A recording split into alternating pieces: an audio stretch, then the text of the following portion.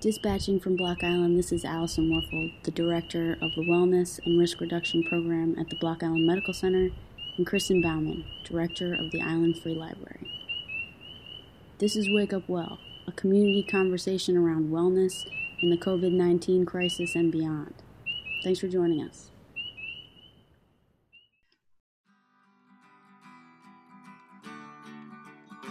If a movement really can come together that can accept and use all different kinds of contributions from all different kinds of people, that's really an unstoppable movement.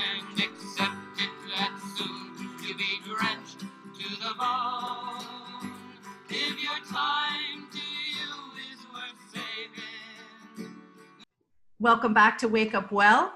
Allison and I took a small break last week. We were regrouping and replanning and rethinking what our mission and our role and our goals were with Wake Up Well. And part of that came from a real surge in activism in our country. And that led us on a path of who can we talk to and how can we make a difference with what's going on right now.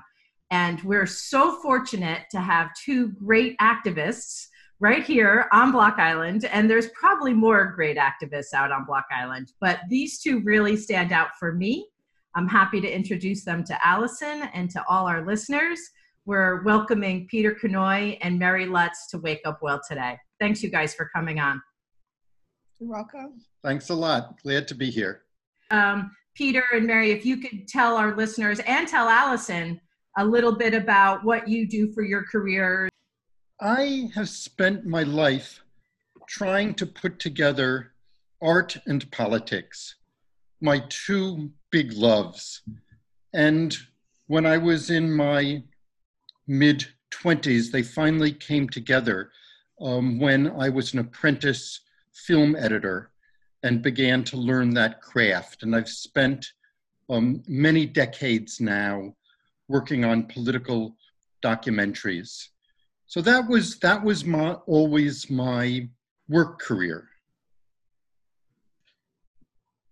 Most of my life has been spent on one side or the other of a desk.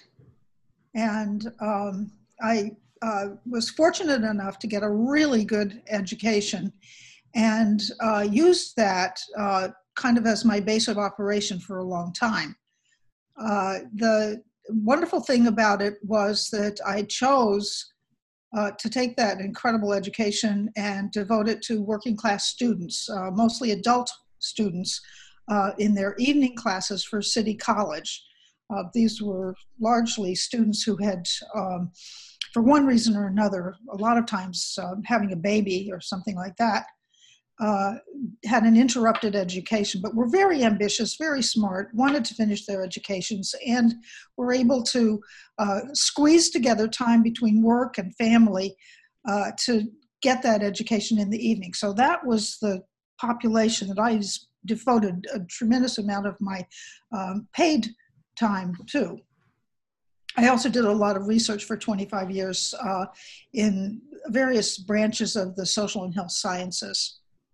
So I had a lot of work on my plate, but I think that it prepared me, hopefully, for an active retirement, although I've been helping develop demonstrations since the 1960s.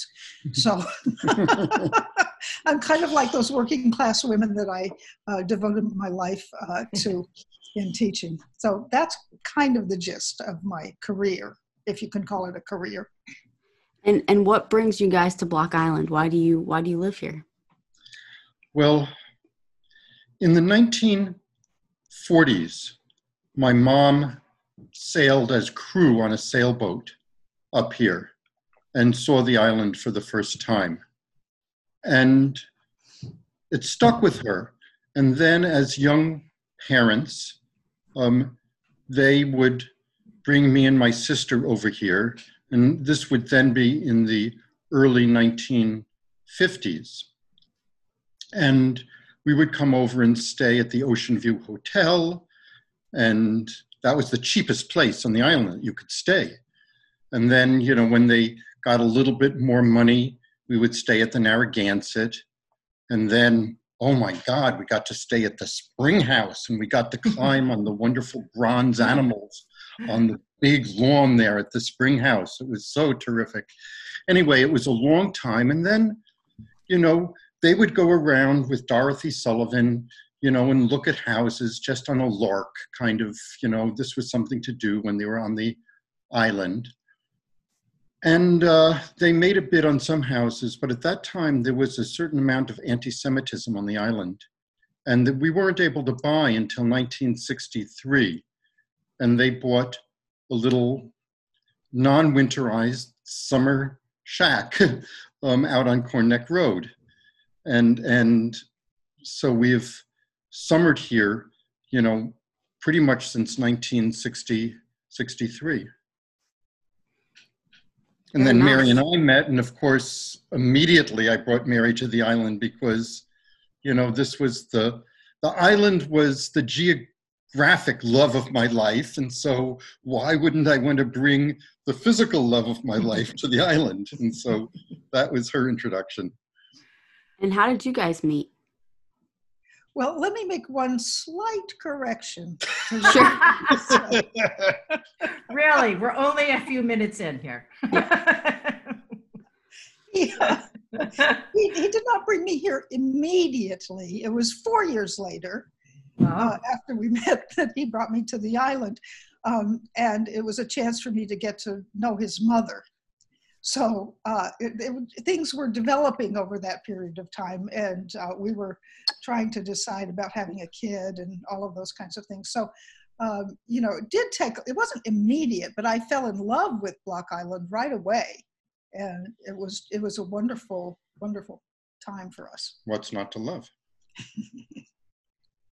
Well, I know Allison has a question hanging there, but before we get to that, I want to say that I think that that's risky.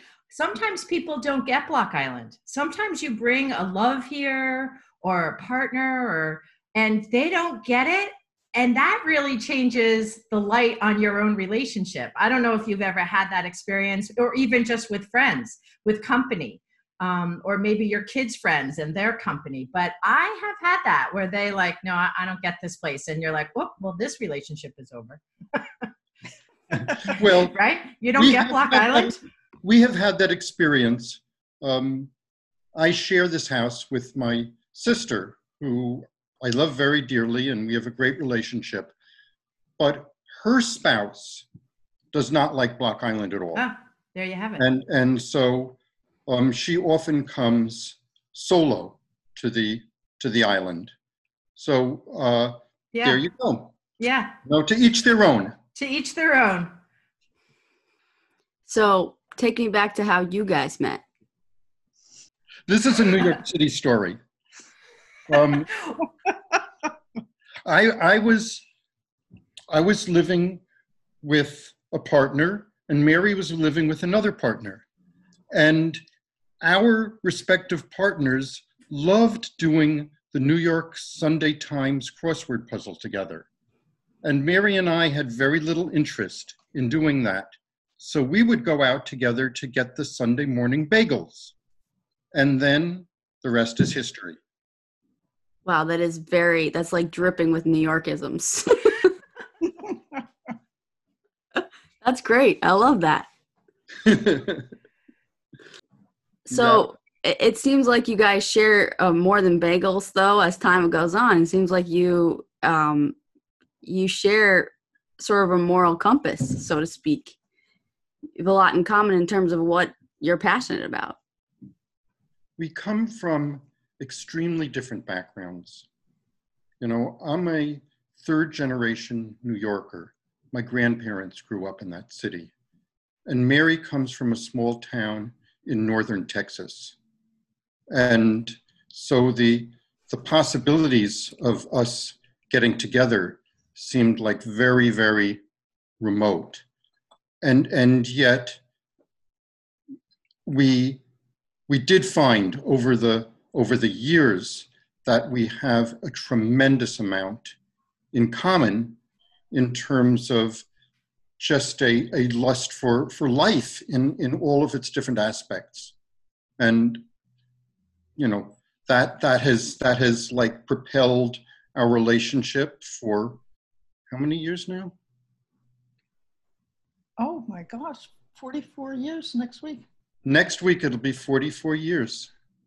So, and through raising 4 boys and all the trials and tribulations that go with life on earth, and well, maybe not all of them, but you live and you experience things, and if you work things out with your partner, then you both become stronger for it.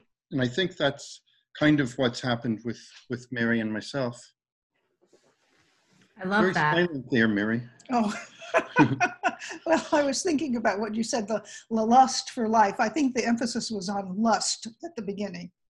And bagels. Lust and bagels. And bagels. Yes. I love that, and happy anniversary to both of you. Oh, thank you. Yeah, that's quite the accomplishment and quite a beautiful story. And I think that I believe you that there was lust and lust for life, but I find that there is when thinking about starting to interview you, these past few days, I was thinking, I find it very interesting that you have a common thread of social justice, and really, I see them as opposite approaches. Art and Mary, I would say your data. Well, yes, I think that I take a social sciences type of approach to things. Some of it's experimental, but a lot of it is, just data. Data, yeah. But yet you have the same vision or maybe not the same exact vision, right? But you see a better world for people. I think that's true. I think that, a lot of, for us together as a couple, I think that we're still developing in terms of that moral compass. I think we're still developing in terms of the political consciousness. I don't think that stops. I think once you get on that track, there's a tendency for going forward that maintains itself in a way because of building a community of people that you trust and that you're working with. Yeah, and so you said you were organizing demonstrations early on. I think Peter referenced the 1960s already. And here we are tonight with a demonstration tonight happening on Block Island. I'm curious how you feel about that. Is this a community that you can see making a difference? Has Block Island had other actions that you've been proud of?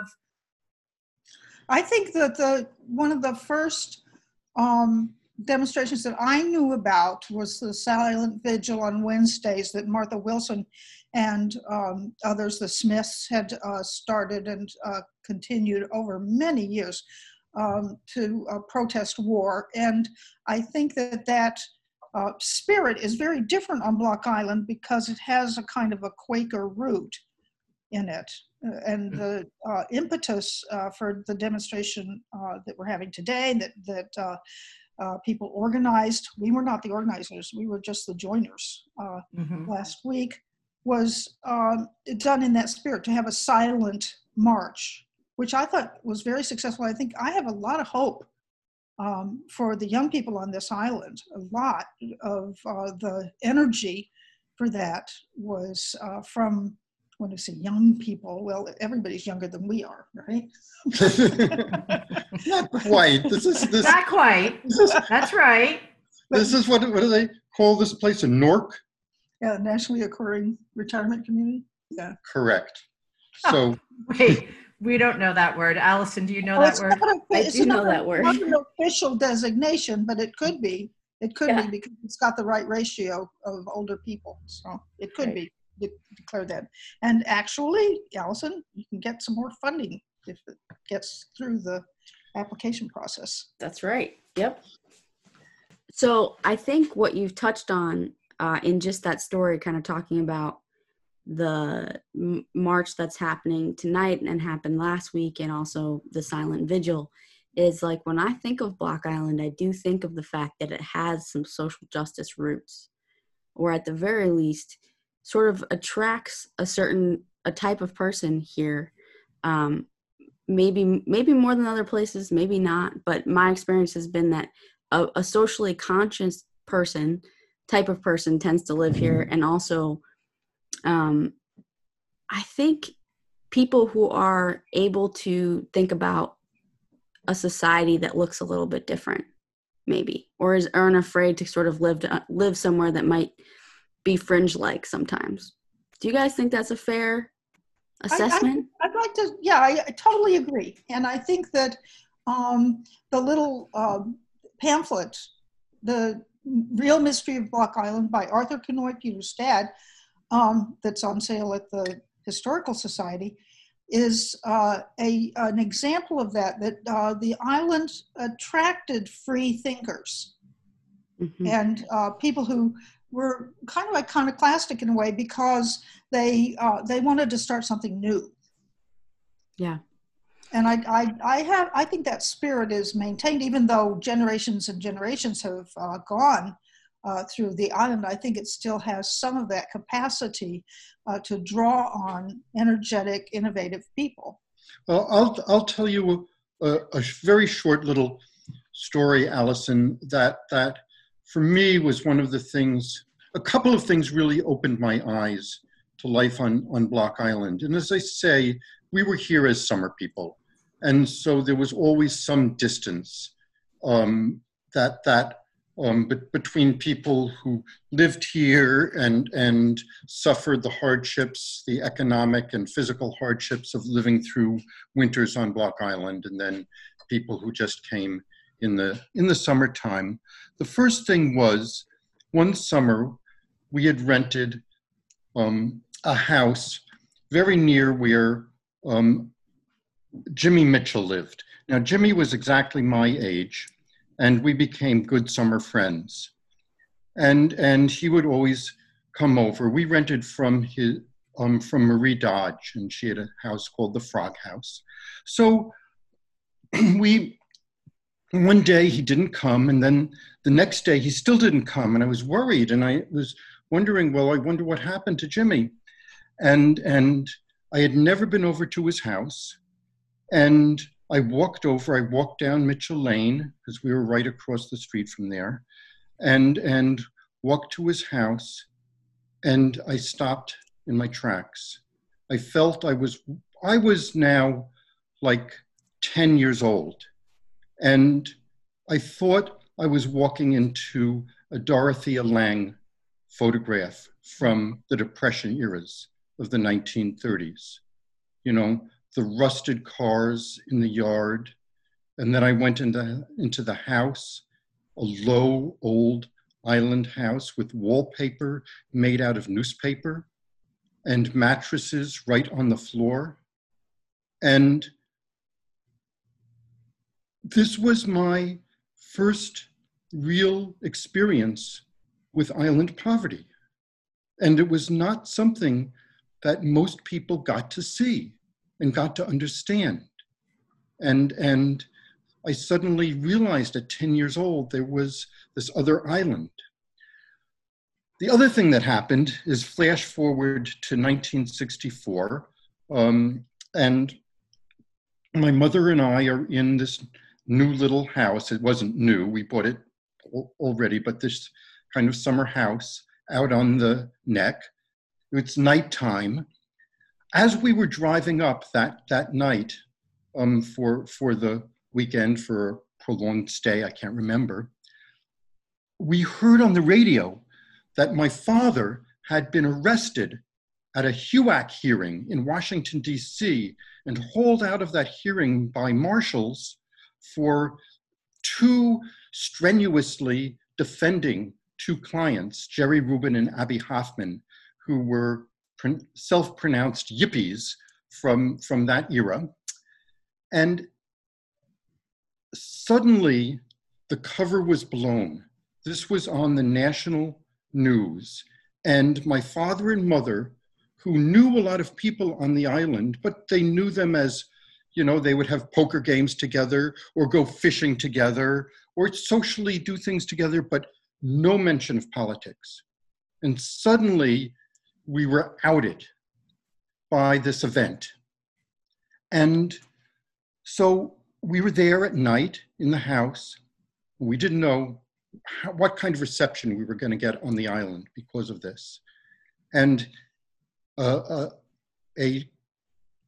truck drives up into the driveway, very dark, and it starts driving around the house. And my mother and I, who were there by ourselves, think, oh my God, what is going to happen? What's going on? And then finally the truck stops and the door opens, and there's Bill Ball, who we knew because he did the plumbing work on our house.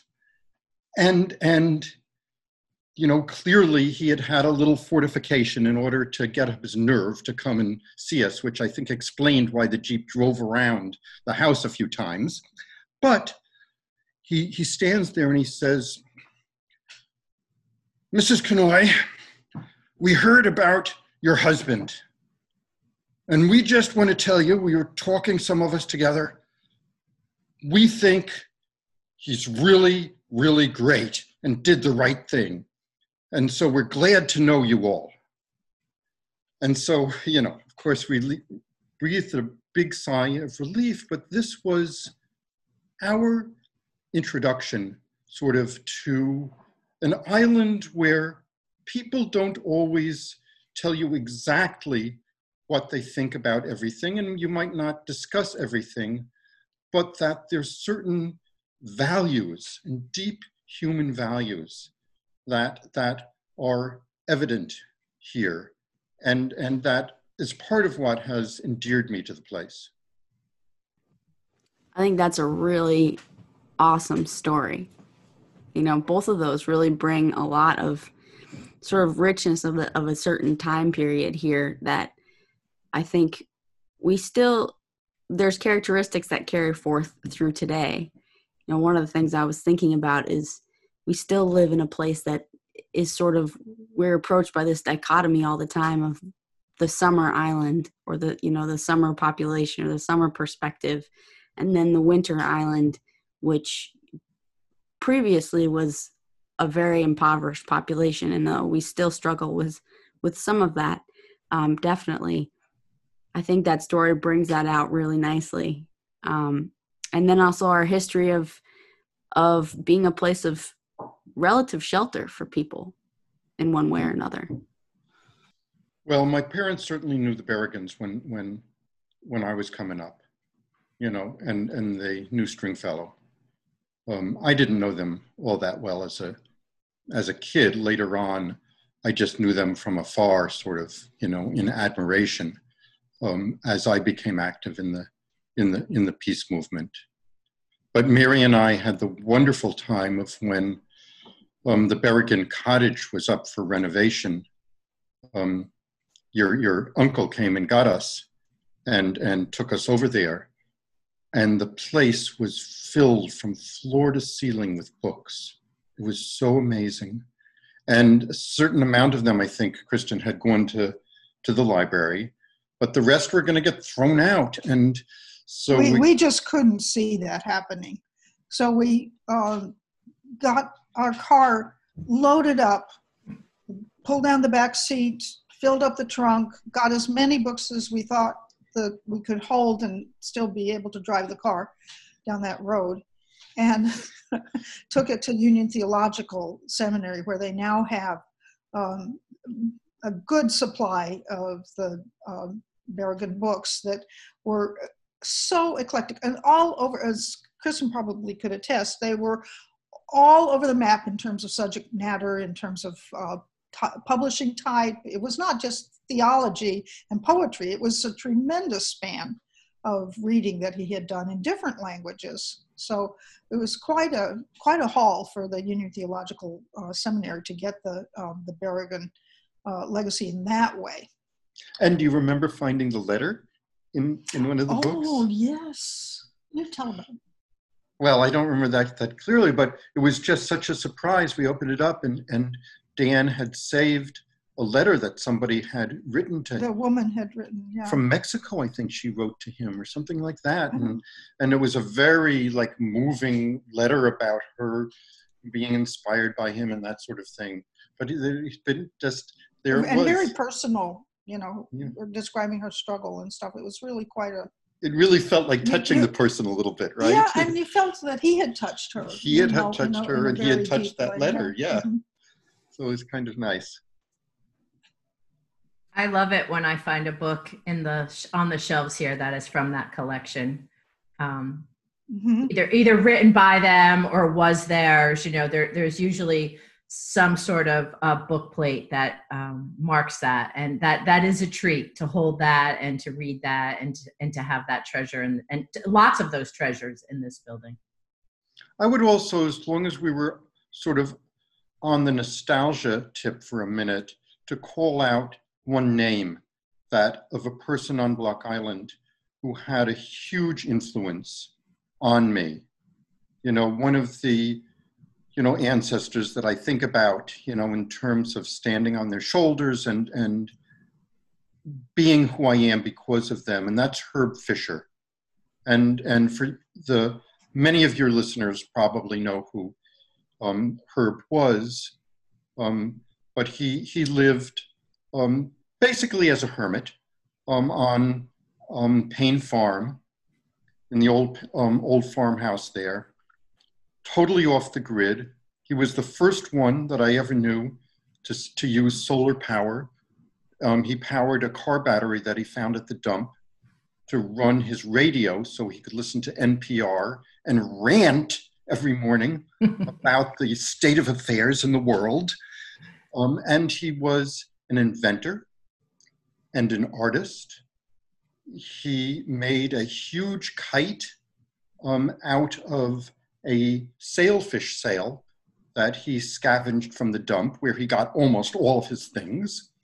And he's also scavenged one of those block and tackles from the back of a fishing boat that they use to haul in the tarpaulins, you know, when they catch them. And so he had this very heavy line attached to this gigantic kite, and he would put it up hundreds of feet from his house until the airport made him take it down because it was a hazard to incoming aircraft. So, you know. And I remember that wonderful outdoor shower that he made from a telephone booth that he got when they converted the telephones, the public telephones, to freestanding ones. And he took this glass telephone booth and turned it into his outdoor shower. That's great. With solar heated water. It was just marvelous. Yeah. So when I think back on those things and go down that road of nostalgia, I know that was part of what attracted me to Block Island, part of why I was comfortable here, part of why I wanted to live here and experience more of the island. And I wonder who those people are today. And I wonder what young generations are seeing today. And maybe it's us, but I don't feel as radical as Herb Fisher, and I'm not, right? Not quite. And so I wonder if we're losing that or if we're maintaining it, or if it's just different. I'm not sure. Well, I'd give a shout out to my friend Gruff Lion, who I feel, you know, is walking barefoot, of course, on a very iconoclastic path. You know, he ran the pirate radio station for a couple of years out here, a very free spirit, used to build those great forts, beach forts out of driftwood. One year, a couple of years ago, we had a battle to keep one of those, you know, up and being kept from being torn down by the town. But I think those spirits are still out here. Oh, good. But, you know, Peter, I think there's still a lot of room on the island for public art, for performance, for all kinds of creative talents to be expressed, and to do that in a way that people can enjoy and appreciate it without being a commissioned piece or something that has to have some official approval before the expression is made. I think there's tremendous amount of room for that. Well, there's certainly the tiny example in the painted rock. And Yes. wonderful things that take place on that painted rock. And it was great to see the various expressions of the Black Lives Matter movement that popped up on the island over the last couple of weeks. The hands painted on the rock and the various banners.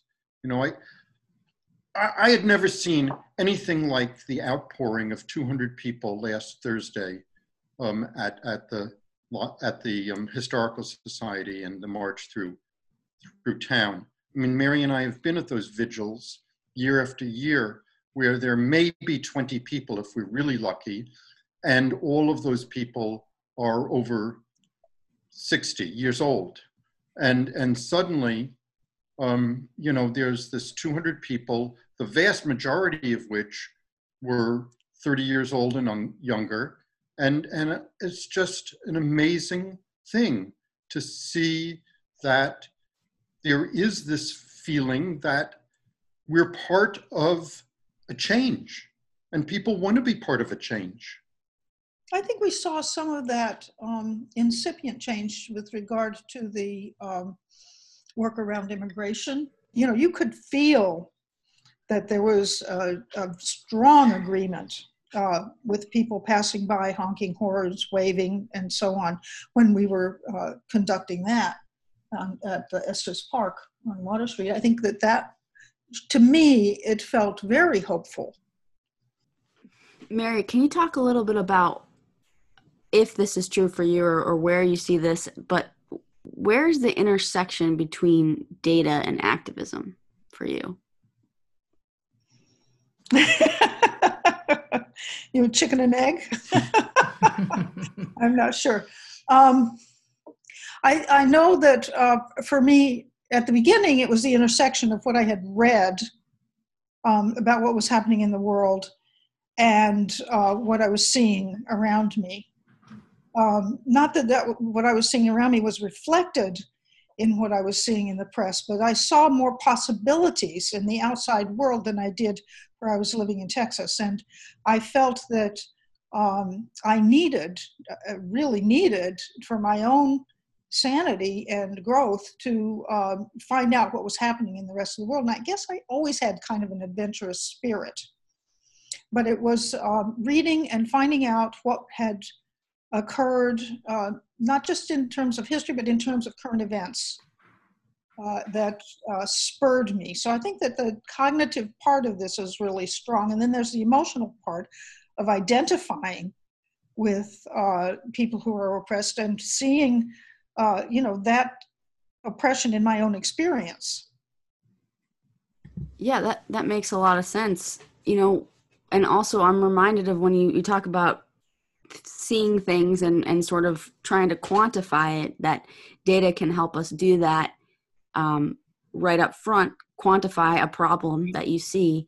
And then since we sort of live in a world that demands a certain amount of bureaucracy, being able to take that data and translate it into something that can help a large group of people can be very powerful, and maybe not the type of activism that people imagine when they think about activism, but definitely something that can be harnessed when we... Well, it's a defensive position in my part, you know, because when I see people doubting, or I see people, you know, myself wondering, oh, maybe I'm wrong, you know, I follow that statistical principle of when in doubt, count. Right, and how do you make decisions about things? You can't make a decision just based on your own gut instinct, because we can be very wrong as individuals. Sometimes we have to move very quickly and have to go with that sense, but it's so much more productive if you can aggregate some kind of understanding of what's going on. And when you were talking, Allison, or maybe when Mary was talking, it reminded me of this idea that in order to change a very large problem or tackle a large problem, like even if you thought about the problem of how the coming recession or depression will affect people here on the island. Everybody might have their own initial individual response to a situation like that. But the way to craft some kind of forward motion to be able to tackle that kind of social problem demands a more social response. And that's either the aggregation of data, like Mary does, or it's people getting together and pooling their insights and their understanding and arriving at some common understanding of how to move forward. Yeah, that's a great point. And I think right now, as you're alluding to, people are confronted with a variety of problems that seem so huge. Do either of you have sort of advice that you would give to people who are almost drowning in the feeling of powerlessness at this point, and want to do something? Well, I think the first question to be asked is, why do I feel this way? Why am I feeling this way? What's causing me to feel this way? Where did this come from? How did it start? And once you start asking that question of yourself and then asking other people and finding what the commonalities are in that answer that's given, then you have a little bit of a base of understanding of the parameters of the problem. Now, everybody's going to have a different set of unique problems because we're all unique people. Our DNA is different, but except I have an identical twin sister. But the actual, types of problems that we have are very similar. How we are going to approach those is not necessarily going to be individualistic. In fact, like Peter's saying, it has to be a social solution to these very large problems. People telling their stories and having other people understand who they are and where they're coming from is the first step toward building those relationships. And these are relationships that are going to help us understand what to do. These mammoth problems that we're facing right now, the problems of the pandemic and problems that it's creating in the economy, and the problems that have always and already been there in the economy, and the problems of racism and how the society operates and how we're kept separate from each other, all of those things, they cannot be approached individually. And there can be no individual solutions to any of those problems. It's not how society works. The society doesn't work because it's one person's fault or another person's fault, the way that things are. The society is built on systems of things. And in order to change a system, you need a whole lot of people coming together. And your question about, statistical approach to problem solving, I think is a very good question, because I think when eventually we build some kind of a movement to have progressive change, it's going to require that every single person contribute what they are particularly good at doing. And there, if a movement really can come together that can accept and use all different kinds of contributions from all different kinds of people, that's really an unstoppable movement.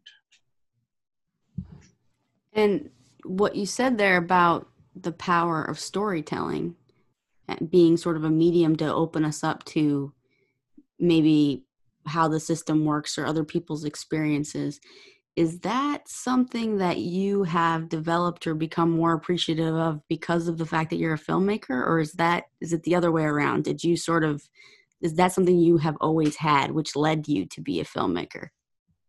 I've always had a love of narrative songs and ballads from when I was a little kid. But recently, this idea about the importance of story was confirmed in my work with a wonderful national group called the Poor People's Campaign. And I have the privilege of working on the communications committee for New York State Poor People's Campaign. Of course, now virtually working long distance on that kind of work. But one of the things that we say in the campaign is that we must change the narrative. We must change this idea of how things are, a false narrative of how things are. But in order to change the narrative, you must also change the narrator. And so you must rise up the voices of people who don't usually get to tell the story of what the world is like.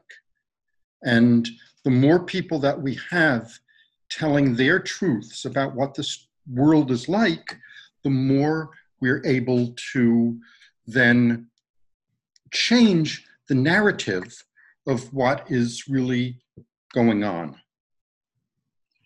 And so Mary now is a very strong member of a group called the Raging Grannies. And their MO is they write songs and go to political protests and sing those songs. But since they've been isolated because of the pandemic and unable, older people, very high risk for COVID, and it's no joke, and people have to be very careful. Well, so Mary has organized the remote singing and recording for all of the Raging Grannies of their songs. In New York. The New York Metro Raging Grannies. New York Metro Raging Grannies. New Jersey, Westchester County, all the way around, yeah. She records them on Zoom, and then she gives me the files, and we edit them together into short little political song pieces. And we've done how many now? 3 or 4? 3. This month we did 3. We did three of them this month. And that way, the Raging Grannies can still participate in the political process. They send these songs around to different people and try to influence and raise people morale with them the way they would do if they were actually going out to a demonstration, but now it has to be virtual, in this virtual realm. So, we hear your history of activism and your current activism, and we know you marched last week on Block Island, and you're planning on going tonight, depending upon what this weather does, but I'm sure you're going to peek at it and see if you can get out there tonight.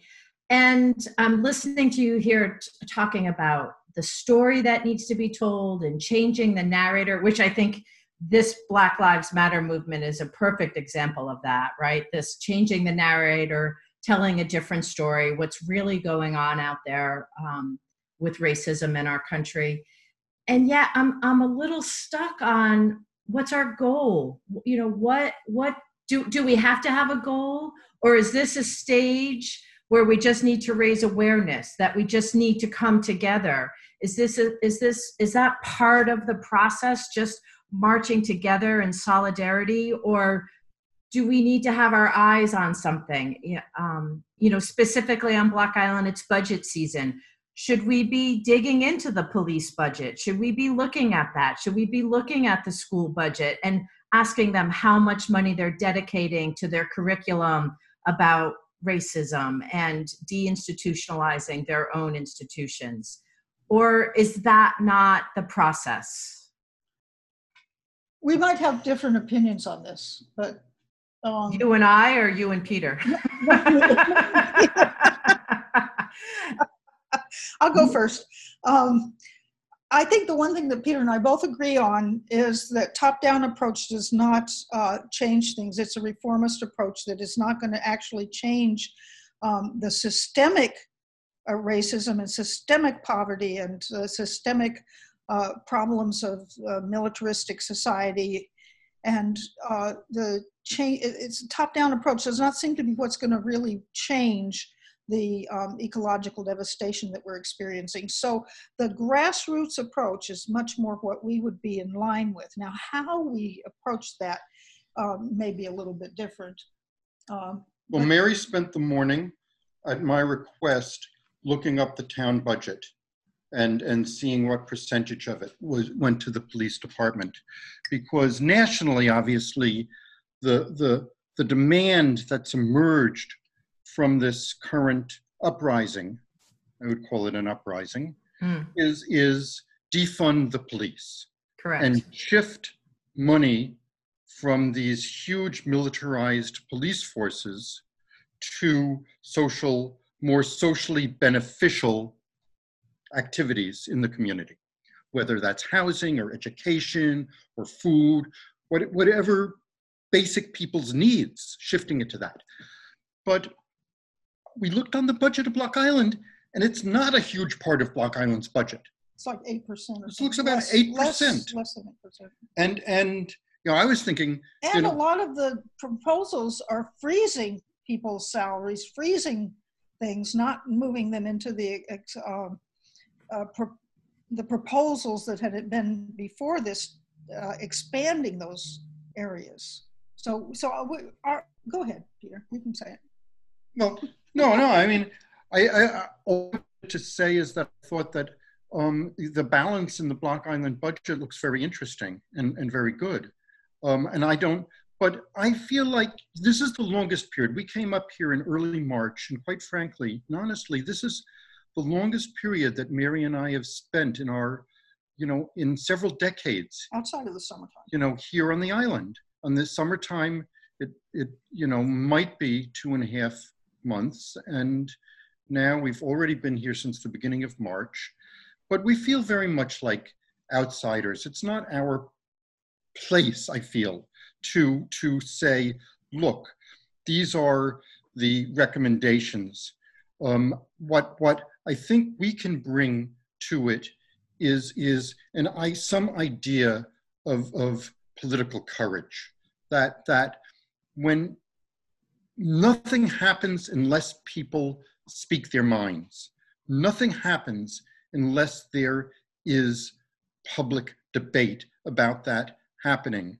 And sometimes that public debate has to be supported by something like these current demonstrations that have certainly jarred loose a certain amount of public discussion about things. So I feel like the way forward in terms of Block Island in the current moment is one, encouraging this notion that people do have the right and ultimately, hopefully, will have the power to affect control of their own environments that they're in, to be able to say, this is what should happen where I live.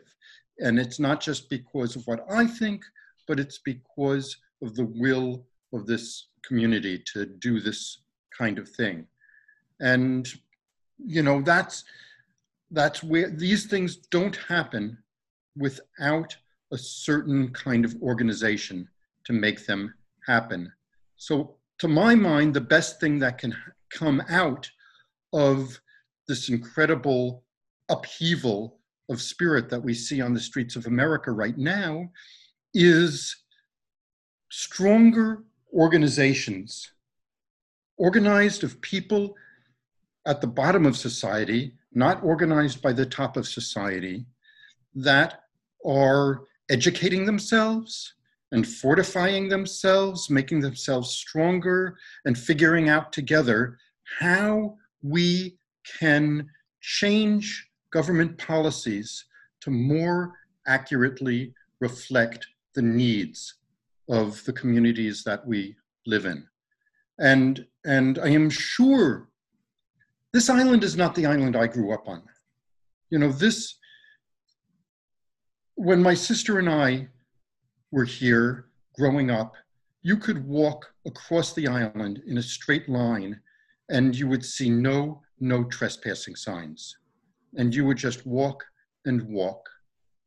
And you know, that's not the reality that we live in today. But an examination of how the economy on the island works and how to really have a situation on the island that's more respondent to people's needs and desires as human beings and completely fulfilling them. You really want a place where you have to work, you know, 3 jobs, you know, from, you know, 20 hours a day all summer long, and move out of your house. Yeah, the shuffle. Yeah, move out of your house in order to rent it out to survive for the winter months. You know, is that the kind of situation that makes sense, or is there a way to foster a different type of economic community on the island? These are all kinds of questions that we should be dreaming about and thinking about and imagining. And that's a job, you know, for everybody, not for just 1 or 2 people. I think that there needs to be a good examination of how these things fit together, because clearly the ecology is going to be a driving issue on this island, you know, and it has been for a long time. The loss of fishing as an industry on the island is just one place that you could start. But the idea that the people need to adjust and change with the changing circumstances, but also have some control over those circumstances. And I think that ability, you know, what you had said before, you know, the ability of people to feel more powerful in their own situations and not ashamed that, oh, somehow they didn't measure up, you know, they don't have a label on Wall Street. You know, that kind of thinking has got to change. That competitive edge issue has to be changed into a cooperative and more collaborative kind of thinking that says we all depend on each other. We all need to be able to share what we have and also share sacrifices if necessary. But do that in a more collaborative sense and not some kind of charity, but an idea that this is how we are going to survive in the coming years. That's maybe sounds awful, but it's true. We are approaching a really very dangerous time. And I think we have to think about how we're going to handle it. And I know, you know, from Kristen, what you're asking, and Allison, what you're saying, you know, and asking is that how are we going to go about doing this? Well, that's not going to come from people like Peter and me.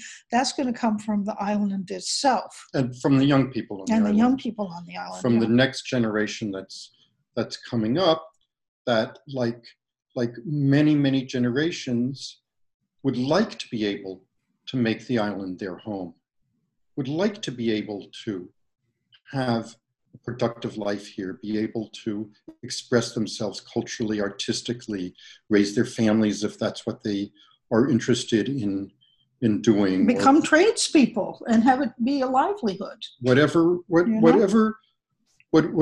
it is, you know, wouldn't it be wonderful if the island could hold on to its young people and not lose them to the rest of America, and have generations of people who add to the fertilization of the culture of the island? And wouldn't it be wonderful if the island wasn't a one-dimensional economy, totally supported by outside wealthy money?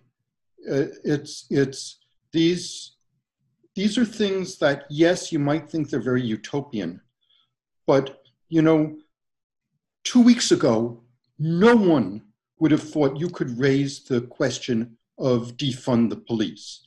That was just not on the table. That was way off in left field. And look, now, it's raised as a national question with the entire Minneapolis City Council. Major cities, major cities doing it, Yes, so it is possible. It's important to begin imagining how things could be, and also studying, of course, like Mary does, how things are. And that combination of studying how things are and imagining how things could be, out of those possibly could come that path forward. Yeah, even here, we can be creative. You know, even here, where sometimes we operate from what I like to call the scarcity model of sort of this is what we've always done, and this is what we only think these couple things are possible here. That's usually kind of where we start. Even here, we can think of, well, what would be optimal for our population, for all sectors of our population, and for everything that we want it to be and the opportunities that we want it to have. For me, being a kid who did grow up here and is trying to make a life here, I would rather not be a rare breed. You know, I would like to see it be something that island kids see as a viable option, and one that makes them feel proud and not like they've done something wrong, and that's why they're still here. That's great, Allison. I think that's wonderful. That's really, really good. Yeah. Yeah, so, you know, I think sometimes we see the island and others view the island as a place to come to sort of recharge or recoup energy and think and write and imagine, and then leave to do the work, right? They go back and do their work in their own communities. And I think this is a time for Block Island to realize, like, there is work here to be done. And as you said, you know, we need to give each other political courage to do that work. One amazing thing for Mary and myself has been that because of the pandemic, we've virtually attended a whole bunch of town council meetings that we had never done before, to our shame. But, you know, now it was like eye-opening, you know, to see a little bit of how, you know, the same kind of problems that we know of in huge cities and across the country are just replicated, you know, here in its own little level. So you know, and that was a wonderful thing, that democratization of those meetings through the Zoom calls and seeing them live on Facebook. And, you know, kudos to the Block Island Times for being out in front of live streaming those even before the town did it. So this was, I thought that was a great step forward in terms of transparency. Transparency in what happens in government is absolutely critical. And deals should not be made behind closed doors, and deals should not be made just through, you know, people who have the money to pull the strings. This is one of the things that we can aspire toward, is a more real democracy. And one of the things that would help that is absolute transparency in what happens and how decisions are made.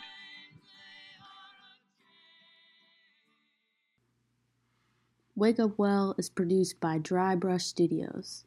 Thanks for listening. If you'd like to get involved in the conversation or offer comments or suggestions, please email us at wakeupwellblockisland@gmail.com. Thanks.